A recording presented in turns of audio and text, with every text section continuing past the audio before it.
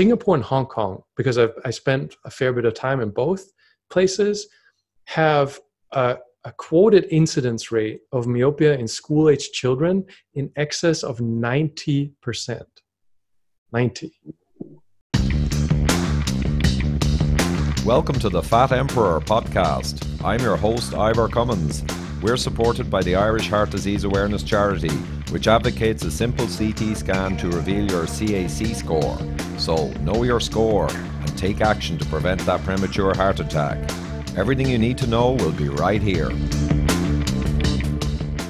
Today I'm with Jake Steiner, who is an expert in myopia, both the causes and the potential solutions, not necessarily the orthodox ones.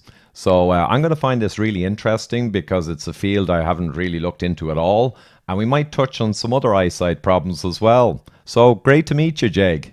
Great to meet you, and I like that you started me right off with unorthodox. Yeah, I have been accused of being slightly unorthodox at times also. Yeah, good. You're in good company then. Exactly. Well, I like your site, endmyopia.org, because you repeatedly stress this is based on published science. And at the bottom of many of your pages, there's the full list of published papers which pertain to what you talk about, which is great because I'm similar. It's always back to published peer-reviewed science rather than beliefs or ideals. Yeah, and I think in this topic, we're going to find out here shortly, this is incredibly important because it is so far on the unorthodox side that I think it's incredibly important for people to have a way to establish a baseline of how does this make any sense. Excellent, yeah. And again, this is for the layperson who might have not so much an inbuilt error of eyesight or a genetic problem or from birth. It's more for people who develop myopia during life and how they might mitigate or help that condition without, allowing it to get much worse, which can happen when you go other paths, as we'll discuss. But first of all, probably the best thing is to describe myopia, what it is, and then kind of move on to the causes, again, not genetic inborn errors, but the causes that could drive it during life. Yeah, and so myopia, I'm going to try to keep this in the short version because there's a lot to be said, but just as a starting point, myopia, short-sightedness, when you have to wear glasses to see clearly at a distance, is two things. First, it's a thing called pseudomyopia, and for those of your listeners who are not familiar with Google Scholar, my favorite website on the internet, scholar.google.com, if you type in pseudomyopia, I'm not a native English speaker, P-S-E-U-D-O, myopia, you'll see tens of thousands of results discussing what's basically a focusing muscle spasm, because your eye dynamically creates focus. So when you look at something up close, that muscle is tight to shape the lens in your eye, and when you're looking at things far away, that muscle is relaxed. And when you spend too much time up close, that muscle spasms. And that is something in the literature referred to as pseudomyopia, or also often called near-induced transient myopia. So when you first go to the optometrist, when your parents take you, usually this starts at a relatively young age, your distance vision is slightly blurry. There's nothing wrong with your eyes. It's just that focusing muscle is just a little bit too tight, so your eyes don't focus properly in the distance.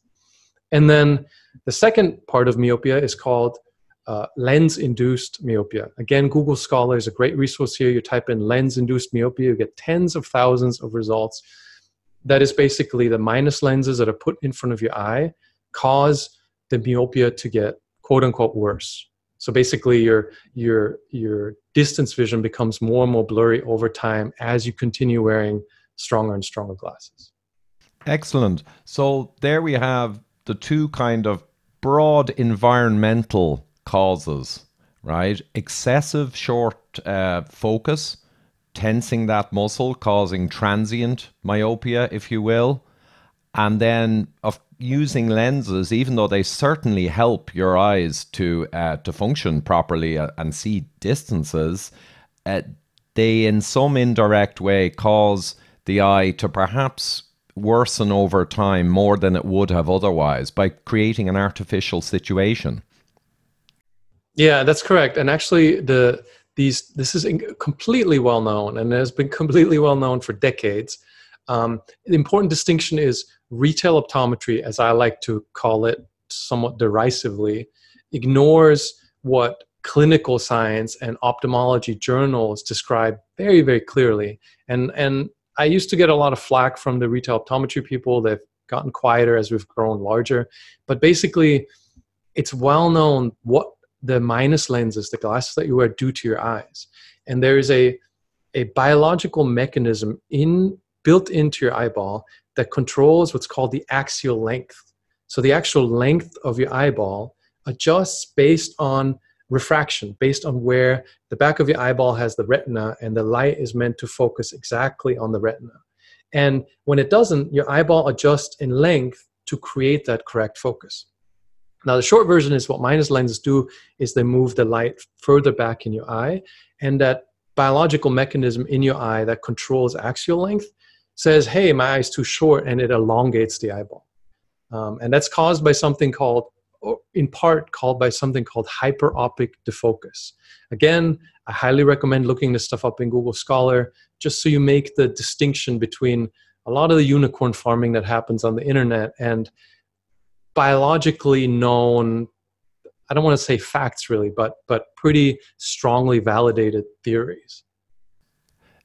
Yeah, Jake. Well, that is, and I know we mentioned at the start, you've repeatedly mentioned it. It's very important. Again, I have a personal pleasure in life that when I'm arguing with someone on Twitter, I quickly, I quickly just reach out on my laptop. And the beauty is, I've given so many talks and lectures with literally hundreds of peer-reviewed published research quoted and referenced that I can reach out quickly and just send a few papers. Boom.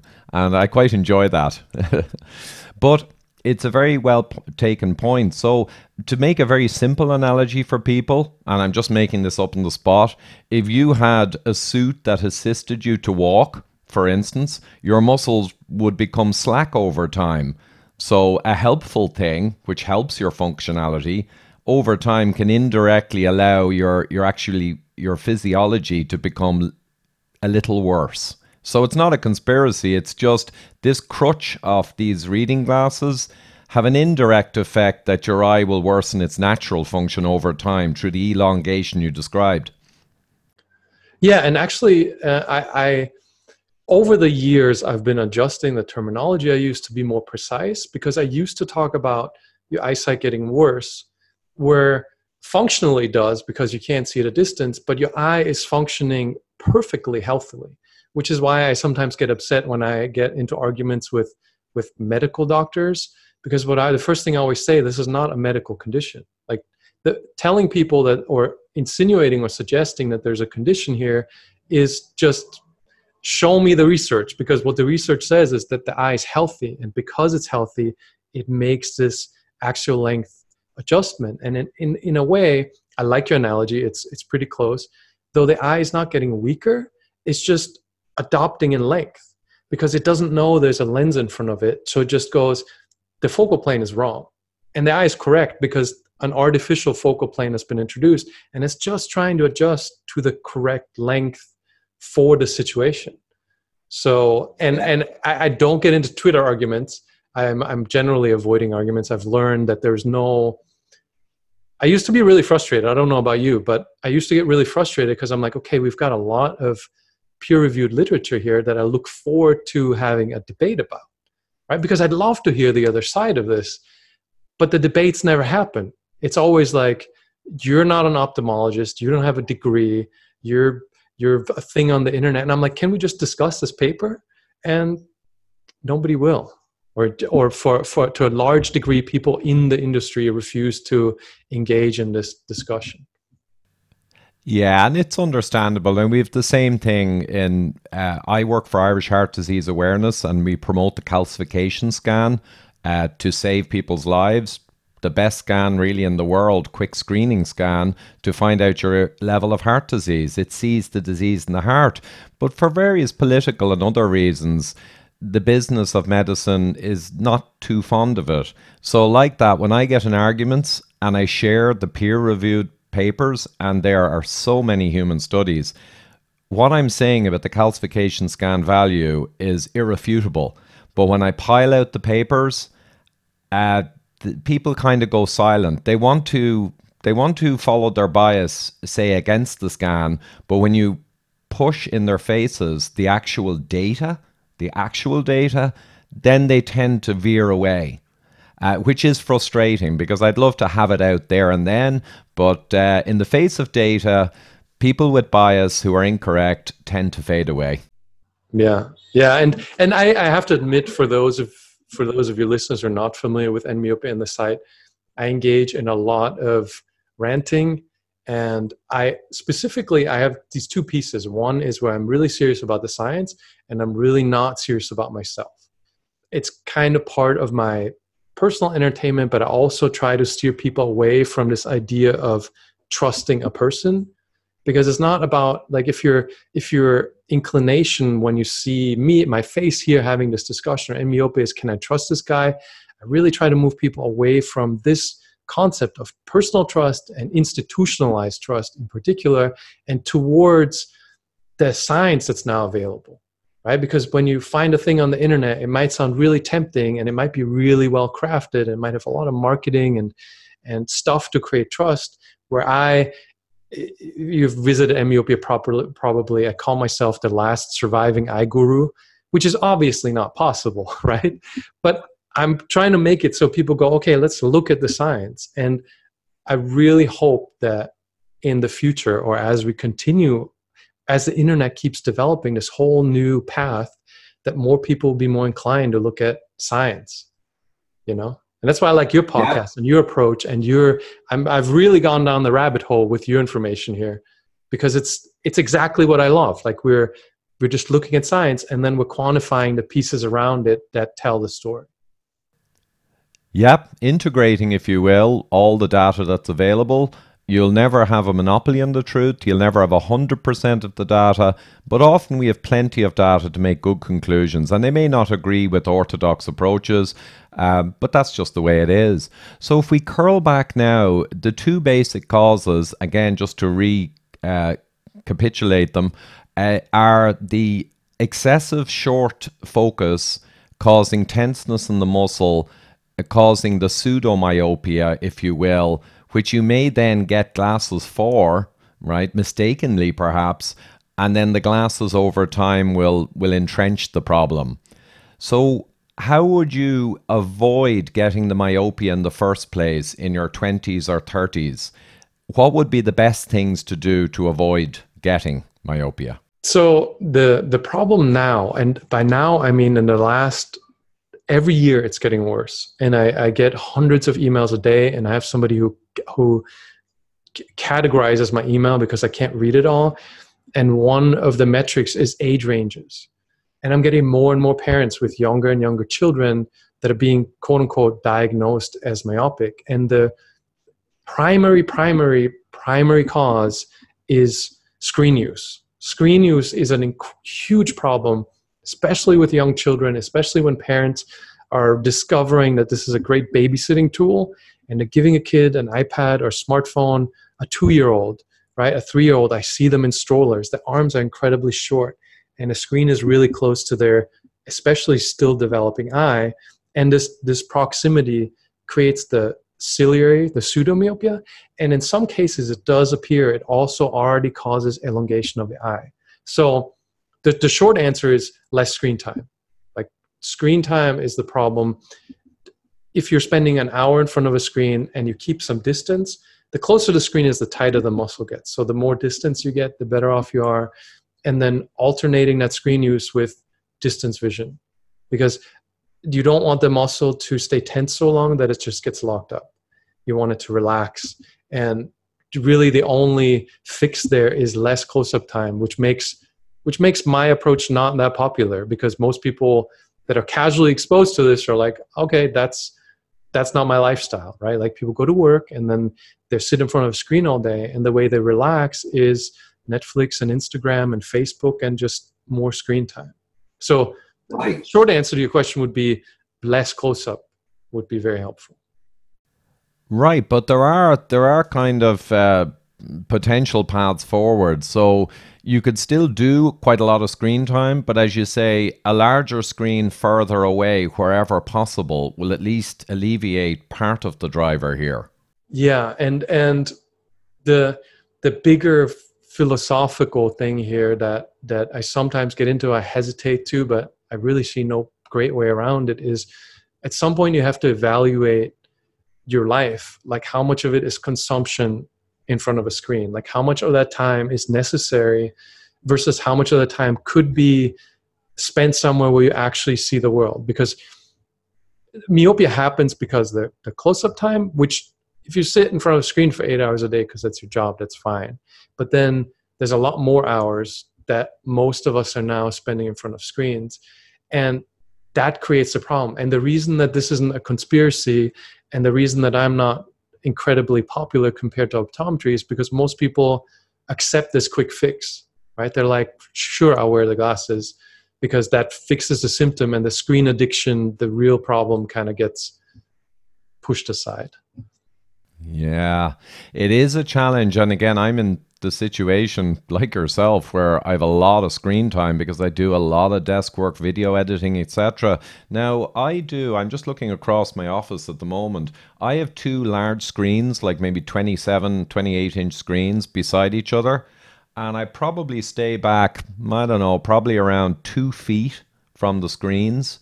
So is that particularly bad? And a secondary question, as an adult with perfect 20/20 vision, pristine vision at long distance, am I perhaps more resistant now to this problem than perhaps a very young person in a growing phase stuck in a phone?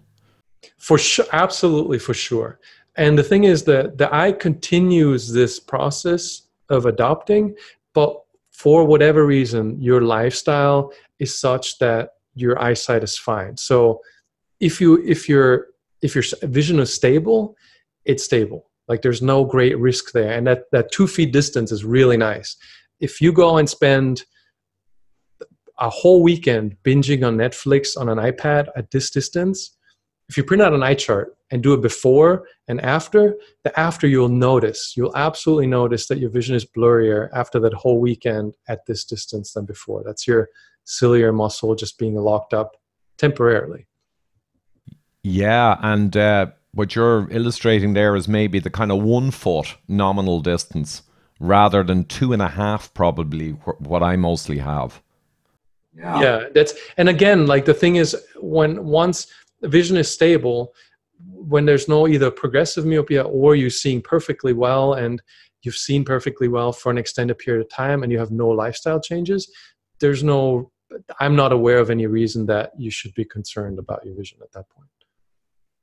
Right. And just to touch on reading. So you could call reading in an evolutionary sense a relatively new thing also, but reading with good eyes, for periods of a few hours a day, at a foot and a half away, that's probably not too bad. But I guess if you read constantly and you find yourself going closer to the page, it would have a similar potential problem.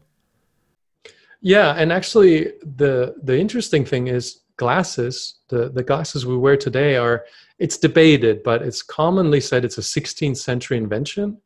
And it was invented because monks spent a lot of time reading and writing, and they were the only ones.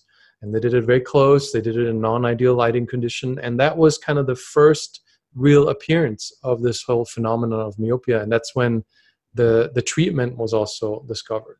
So reading absolutely is the excessive amount of close-up that causes the muscle to lock up is the only issue. Yeah, so you can't escape, as you say, the mechanism. I mean, once you're up close and you're peering at a close object for long periods of time, you're kind of in that problematic zone.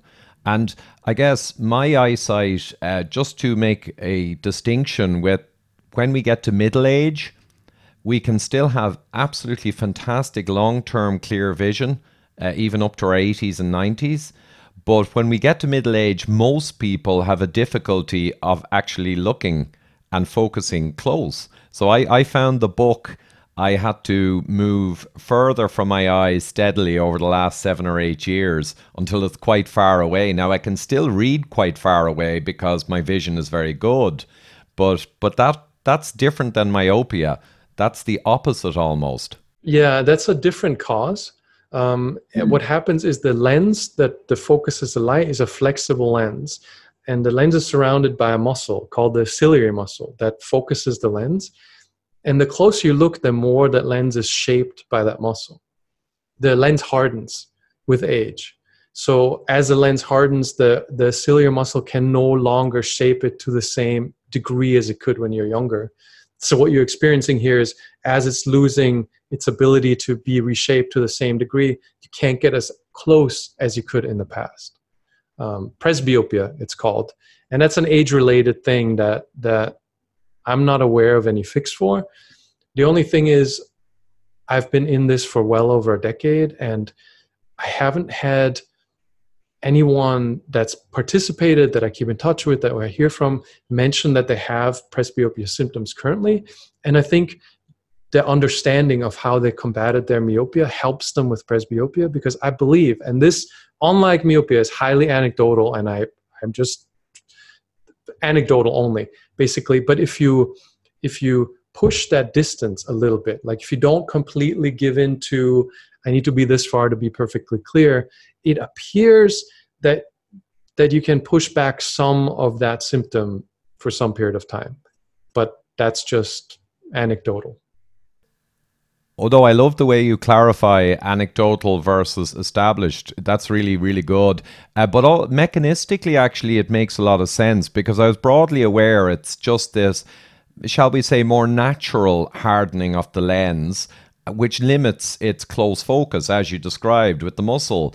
But it would make sense that if you exercise that, you potentially may squeeze the lens a little more than otherwise would be the case with time. So it makes mechanistic sense that you might be able to impact it a little by pushing the lens a little. But it doesn't really matter, I guess, because that problem we just discussed, it's not really a big one, to be quite honest, compared to real myopia. Yeah. And it's just the reason, and when I say anecdotal, it's also, I spend a lot of time in countries and places that are far removed from retail optometry.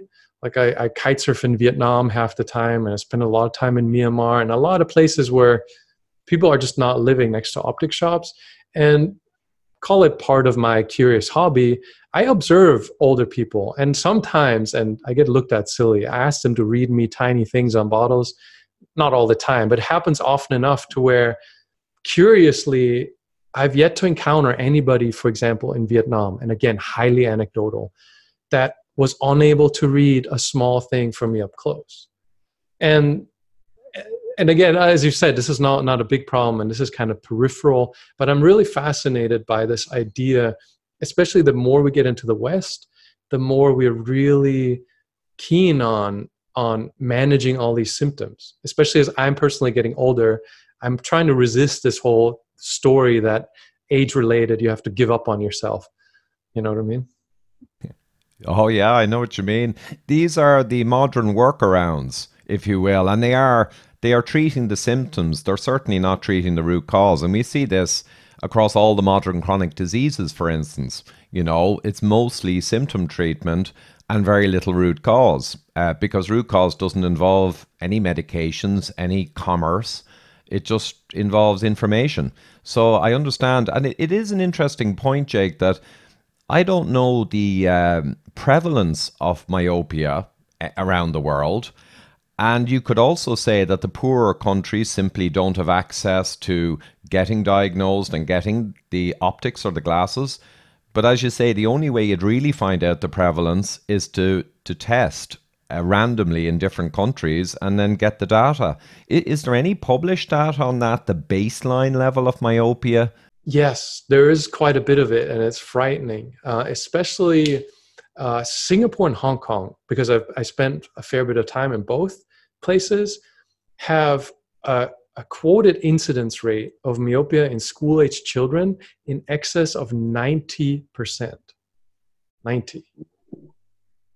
90. And, yes. And Singapore, the Singaporean government actually declared it as one of the three main health things that they want to address, even though every time I've tried to contact anyone in that region of the government, they've been very unresponsive. But they are recognizing that this is a very significant problem, as it basically affects the complete majority of all school-age children. Wow. Now, just to tease that one out, okay, 90%. That means either we're doing something seriously wrong in the modern world, whatever it is, we can argue, or the only other alternative is that evolution is an idiot and spent 2 million years designing. I'm sorry, I'm interrupting you because now you're pushing my buttons. Because when people start this thing of a genetic condition, I'm like, how is that remotely possible? Like, even a basic understanding of how genetics work make it completely unfeasible that this is a problem that's the curve that it's happening on is like, you can measure it in years and decades at most, and population wide. Exactly. And I often kind of quote in terms of diabetes and heart disease and everything else, it exploded in the last century. And obesity exploded essentially in 30 years. Nominally, it takes around 10 to 15,000 years for a real genetic adaptation to occur. And yet everyone's talking about genetics for cancer, for heart disease, for obesity. And now we see myopia. 90% of young people in Singapore, I presume 200 years ago, it might be a few percent or something, perhaps, at a guess. I don't know about data going that far back, but absolutely, I would be willing to stake that that's the case, because again, it's a close-up issue. And the big thing, and dogma and commerce and established beliefs play a big role, but it really bothers me because I've had debates with people with medical degrees giving me this idea. They're saying it's genetic. And I'm like, where did you go to school? Like, how much do you understand about basic genetics saying that this happened in the last 20, 30 years? Like, it doesn't go back much further. And the more screen time is involved, the more dramatic the increase in myopia is. Just a quick break to remind you that this podcast is only possible due to funding from David Bobbitt and the Irish Heart Disease Awareness Charity. For middle-aged people, it is imperative to find out your heart attack risk by getting a CT scan of the heart and your CAC score. The new ihda.ie website has all the scan resources. Please support us by visiting and sharing widely. Knowing your score, you can take action to stop the disease process and save your own life. It can even be as simple as removing sugar, refined carbs and seed oils, i.e. processed food, from your diet. And now we return to the conversation. Wow. Now, I'm going to go a little off to one side for a moment, and it might be something you have or have not looked into much, and I don't know much about it. But just for a little break from myopia, and then we'll come back again. The age-related macular degeneration. I saw a lecture a year or two ago in Ancestral Health Symposium from Chris Knob, MD, and he has specialized for 20 or 30 years. Now, that one he puts down to, like with most modern chronic disease, refined carbohydrates and vegetable oils. And he goes through all the mechanisms. But that's one where the physiology is impacted by contaminants, bad foods, insulin resistance, etc., etc. So it's quite different. It appears that myopia is very much more a mechanical type thing, as you've described, whereas the age-related macular degeneration is more a kind of a physiological damage type scenario, do you think? Yeah, and it seems that way. That is in no way my specialty. I don't know more about it than most people, but there is as degeneration is a correct descriptor there. Whereas in myopia, what I always like to repeat is the eye is fundamentally perfectly healthy. It's simply responding to the stimulus. So when you reduce, a big part of my approach is what do we do with this now? And I try to save these on nmyopia.org whenever I'm able. The improvement reports from people, which number in the many thousands at this point. You can reverse the myopia simply by reversing the stimulus. So you gradually reduce the strength of the glasses, the amount of focal plane change, and the eye just adjusts the axial length back to where it should be. And then I get arguments from people saying that that's not possible. The eye only elongates in one direction. But then I point them to papers that clearly show studies on the human eye responding to focal plane change with axial change that can be measured in as little time as hours. So the mechanism, the eye is healthy, and there's an established, observed mechanism that controls this whole thing. Yeah, I love that, Jake, and we'll leave macular degeneration around behind, but exactly, that's a degeneration thing, to draw a contrast. And that was a great reminder as well that this myopia problem is more, the eye is perfectly healthy, but it's just training itself in the wrong direction, essentially. Now, and you're talking about fixes now, so we're going from root cause to fixes. The primary fix then, or mitigation of the problem, is to slowly weaken the glasses you have for myopia in a phased way, I'm guessing, and just allow the eyeball then to recorrect back more in the positive direction, right? To start resolving. Correct. And that's the basic mechanism. For a tiny bit more detail, we address the close-up distance. So we reduce the diopter notably for close-up to where you only see clearly to your screen distance. Because one of the big contributors to this axial elongation is something called hyperopic defocus, where the light focus is too far back behind the retina. And a lot of that happens is when you wear glasses intended for distance vision during close-up, where that happens more than when you just use the glasses for distance. So we reduce the lens correction more for close-up and then a little bit for distance. Basically just to a point where you're introducing a tiny little bit of blur at the further end and then teaching people to challenge that blur. Like read the license plate or the ad across the street or the street sign that has a little bit of blur in it and try to get it to clear up. So we build a little bit of an habituated stimulus that works incredibly effectively to reverse myopia. Excellent. So you're letting the eye exercise, if you will, by reducing the strength. It's seeking or stretching towards more correct function, right? You're putting in a proper feedback control.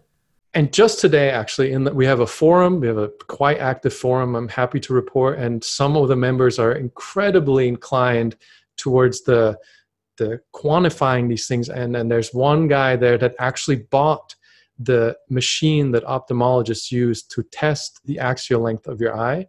And he's following his own progress of improving his vision with the charts made by the machine showing the axial length actually reducing in his eye. It's a fascinating thread, and it's live and going on, and it's in progress, and there were doubts at some point, and then you see the curve going in the right direction. So this is one of the things that I'm fascinated by, because lens manufacturing is a $100 billion a year industry. It's massive. LASIK is a few billion, but if you look up the LASIK statistics, there's a fair amount of excitement how LASIK is growing. More advanced therapies to slow myopia progression are making a lot of money. So this is an incredibly profitable thing. I actually invest in some stock related to this just because I'm kind of an investor by trade. So I see some of the trends and I'm like, man, this is heading in a great direction for an investor. But the actual answer is so simple and so not involving any invasive procedures or ongoing forever symptom treatments that it's just very unpopular. I'm not loved. I can say that. The parallels here with a lot of my world are obviously quite striking, and I'm guessing if you've seen some of my stuff, you've obviously seen the massive parallels where the resolutions, the fixes, the mitigating resolution of root causes in chronic disease are relatively simple. Now, it's actually even more a parallel of what you're talking about, Jake, because they may be simple, but they're not necessarily really easy to do and to change your habits, but they are essentially simple enough.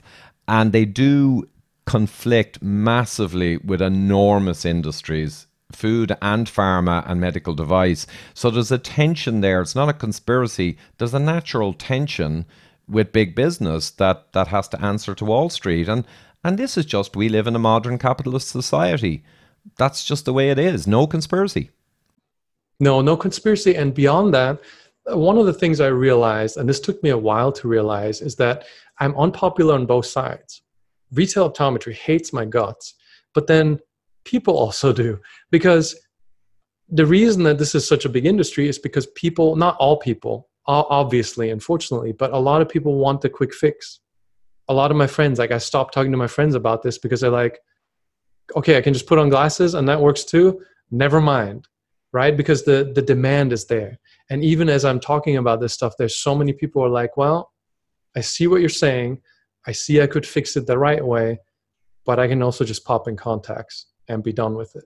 That's why there's no conspiracy, because the industry supplying this stuff, yes, they're lying. Yes, they're hiding the truth. And yes, a lot of people would probably shy away from that.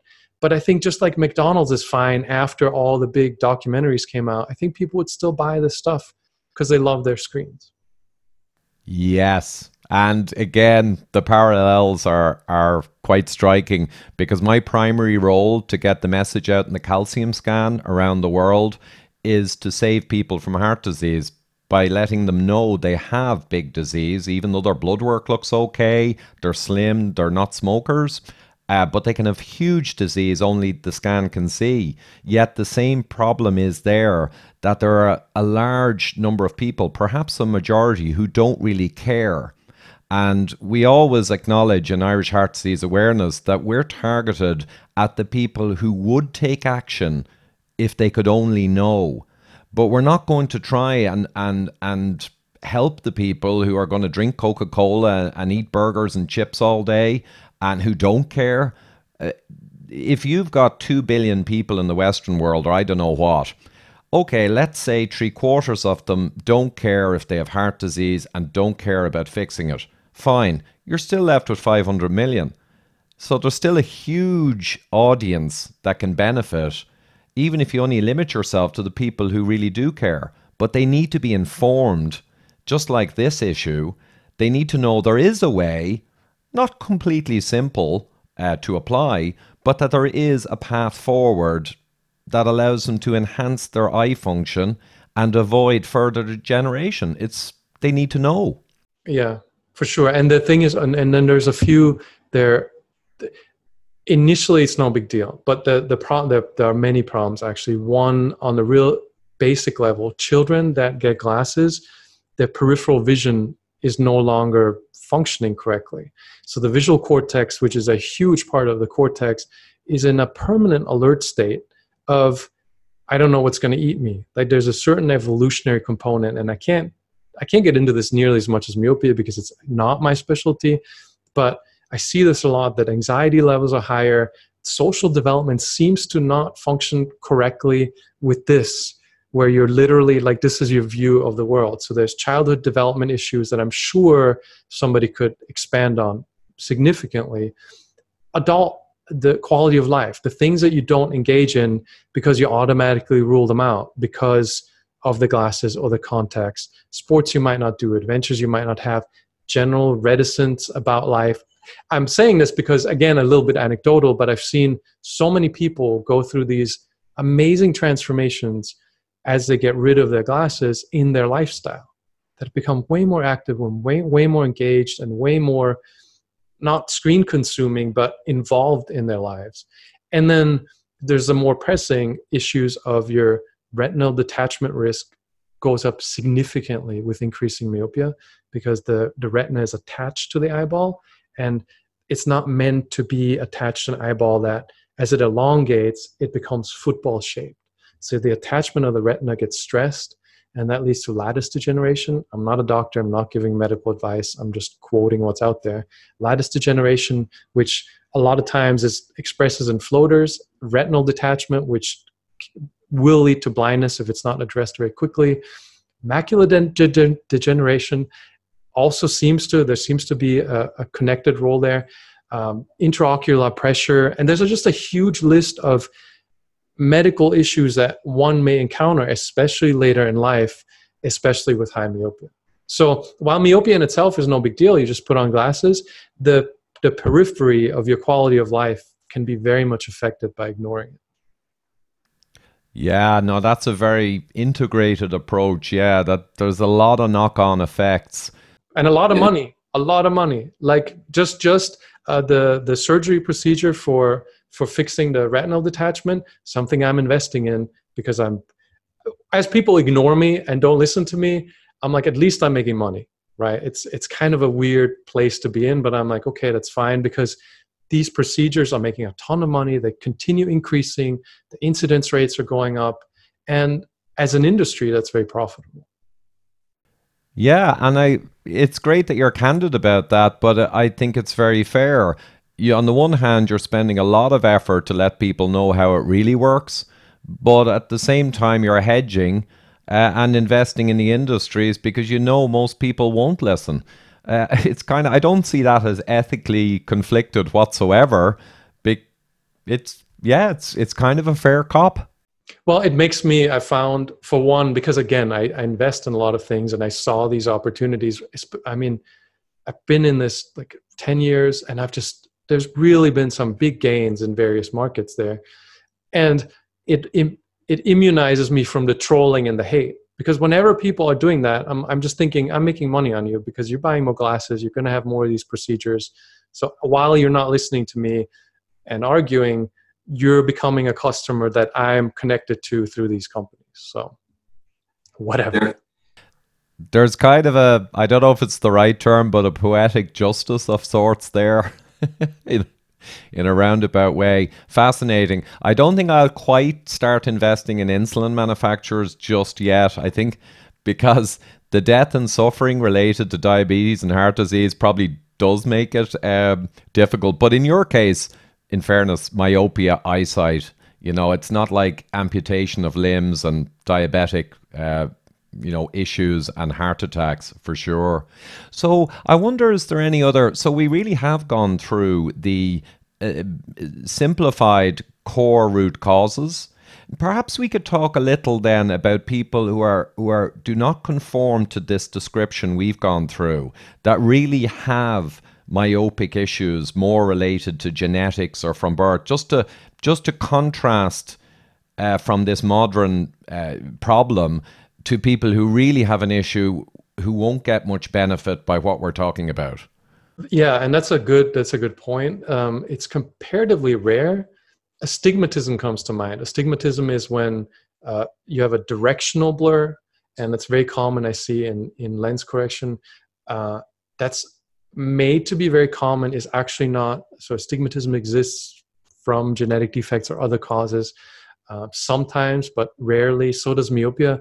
The easiest way to tell that I found is if the myopia has always been the same, right? If it's not like you have a history of your lens, quote unquote, prescriptions, if the thing didn't start at -1 or -2, somewhere in that range, and then was going up, right? Like that's the sign of lens-induced myopia, because you started with nothing and then you got a little bit and then it kept getting higher and higher. That's something that a lot of times seems is possible to be addressed with reduced lens use. If the myopia has always been the same, especially from a very young age, then there's very possibly other causes. And in general, I always recommend go see your ophthalmologist, get a checkup. Many other conditions exist where, especially on the internet, I see all kinds of crazy talk where I generally recommend it's a good idea to see a doctor. Right? Like if it's not lens-induced myopia, I haven't found a lot of other great answers other than this is one of those cases where modern medicine a lot of times seems to make sense when there's a medical condition with the eye.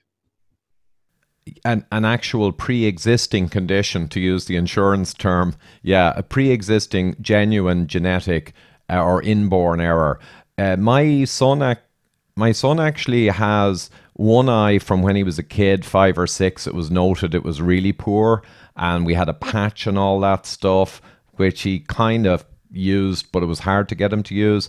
And one eye still is really poor, and the other eye is perfect. So I guess that's another clue. If you have one really crappy eye when you're young and the other's perfect, it's not just, you know, bad practices slowly making your eyes get worse.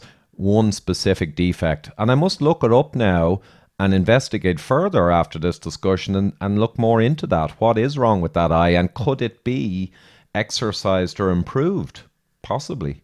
Yeah, that's, I mean, and I'm very careful to stay away from potential medical issues because I'm already not, there's many in that arena that are not fans of me. So I steer very clear of whenever it could be medical, I just bow out for obvious reasons. That's a great strategy. Specialize in the phenomenon that you have specialized and researched. Absolutely. I find it hard to resist going out in all tendrils of myriad different diseases, but I'm kind of in a different space. So, are there any other then nuggets of information? Because we have described the causes, you have eloquently gone through the basic ways to address it in as best you can. Any other things to note about this condition? I'm going to put all the links you mentioned on this podcast when I send it out. I think we covered it fairly well. I think it's an incredibly fascinating thing that you can do for yourself. When I try to get people to follow the rabbit hole, I always suggest you measure your eyesight. Because diopters, like the strength of your glasses, is just an expression of a distance to where the blur starts for you. And you can measure the distance just with a measuring tape. Hold one next to your eye, the other next to a book or screen, and see where the blur starts. And from that, there's a simple calculation, it's also on my website, that you can determine the diopters of your glasses. And then you can measure in different lighting conditions, like indoor natural light versus indoor artificial light. After you eat a bunch of carbs, which of course your audience hopefully doesn't, after you spend a bunch of time binging on Netflix, and you can make a log that charts how much your eyesight varies depending on your habits and external factors. And that's something people tell me a lot, is taking that step of measuring eyesight gets them actually interested in how they can affect it. Because it's one of the things about your body that you're not sick, you're not broken, and you can tweak it and improve it. And I get a lot of this feedback that it's extremely satisfying as a process and a project to kind of take on. Yeah, that sounds great. And engaging in something properly with your own feedback loops is motivational. And my favorite phrase for around 25 years now is from the engineering world: if you don't measure it, it don't get fixed.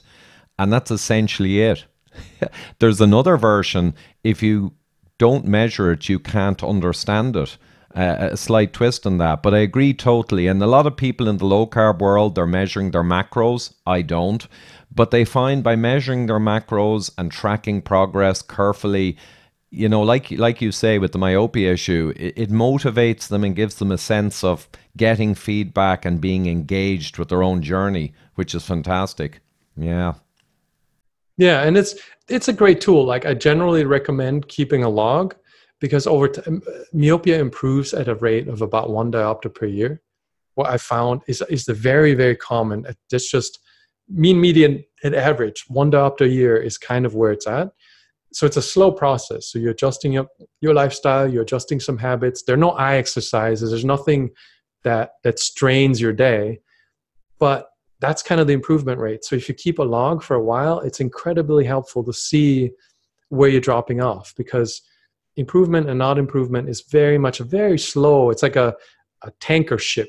Like, it moves very slowly and it changes direction very slowly. So even though I was never a fan of logging for myself, for anybody who may stray from the direction, it's a great thing to have just a simple little notebook to look back at where they were 6 months or a year ago. And it also creates a habit of sorts, and habits are really powerful to sustain, especially long, slow, like you say, the oil tanker type phenomena. you really need to have a habit form to keep you with it, because there isn't instant gratification. It's like weight loss. It's not instant, so you need to be steady as she goes. I like it, Jake. So any last thoughts? And it just occurs to me, I'm certainly going to put the link to that engineer sounding guy who bought the optometrist's equipment. That sounds like a great link to illustrate to people what progress you can get by someone who's really being data centric. Yeah, I love it. Our community is fantastic.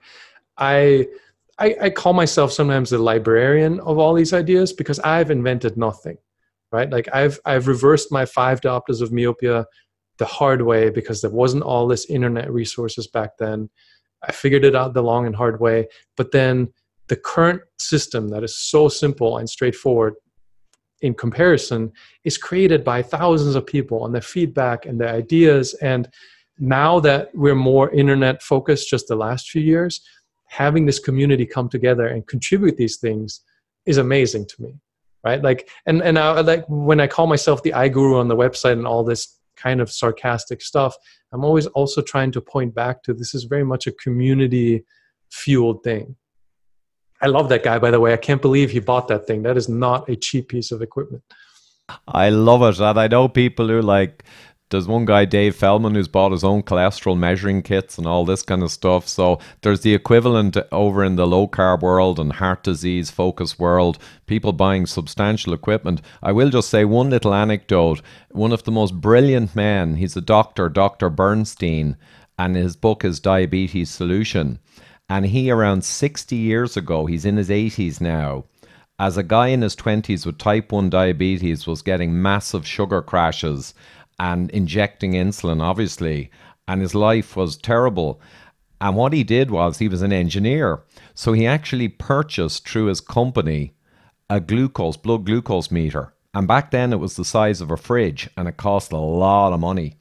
And he began to use it. And hey presto, within a couple of weeks, he discovered he could totally control his blood glucose and lower his insulin injections through the floor by simply not eating carbohydrates. So it seems like a stupidly simple solution, but he spent the next 60 years and got an MD degree, became a doctor to try and get the medical world to realize this, and he's still working 60 years later. Here's the thing, and I'm envious of the position you're in because myopia is not there. Like, we are the largest resource online when it comes to this idea of natural myopia control, which I'm not happy about because, for one, it paints a big target on my back, right? Like, I'm the guy. But also, there isn't this idea that there is an alternative. Like it's not, we're not even at that point where we're saying, well, I'm eating bad because I want to. The awareness level isn't there yet. So that doesn't make me super happy, like that we're still this far behind when it comes to myopia. Yeah, and I agree, Jake. And the reality is, even though I've fingers in a lot of pies relating to physiology and disease, myopia is one I've never touched upon. And also, I would almost have assumed was one of those things you couldn't do much about, unlike macular degeneration. So this is really interesting for the audience out there, and it's fantastic. Really appreciate it, Jake. Just to let people know, there's no conspiracy, there's no magic cures, but the reality is myopia is to a somewhat, or to a very large extent, a caused condition by the modern environment broadly, as you've discussed, and that there are ways to mitigate it by removing the root causes. And that's what it's all about. So endmyopia.org, yeah? Yeah, that's right. Excellent. So thanks so much, Jake. And we might come back and we'll talk again in a while when things have progressed. That'd be awesome. I'd love it. Thanks for having me on. I really appreciate it. Not at all. Great stuff, Jake. Goodbye now. Thank you. Thanks for tuning in, guys. If you're watching on YouTube, you can see my subscribe button in the middle of the screen, a free viewing of the Widowmaker movie on the far right, and myself and Dr. Gerber's book, Eat Rich, Live Long, on the left. Otherwise, please do subscribe to the audio podcast. Thanks.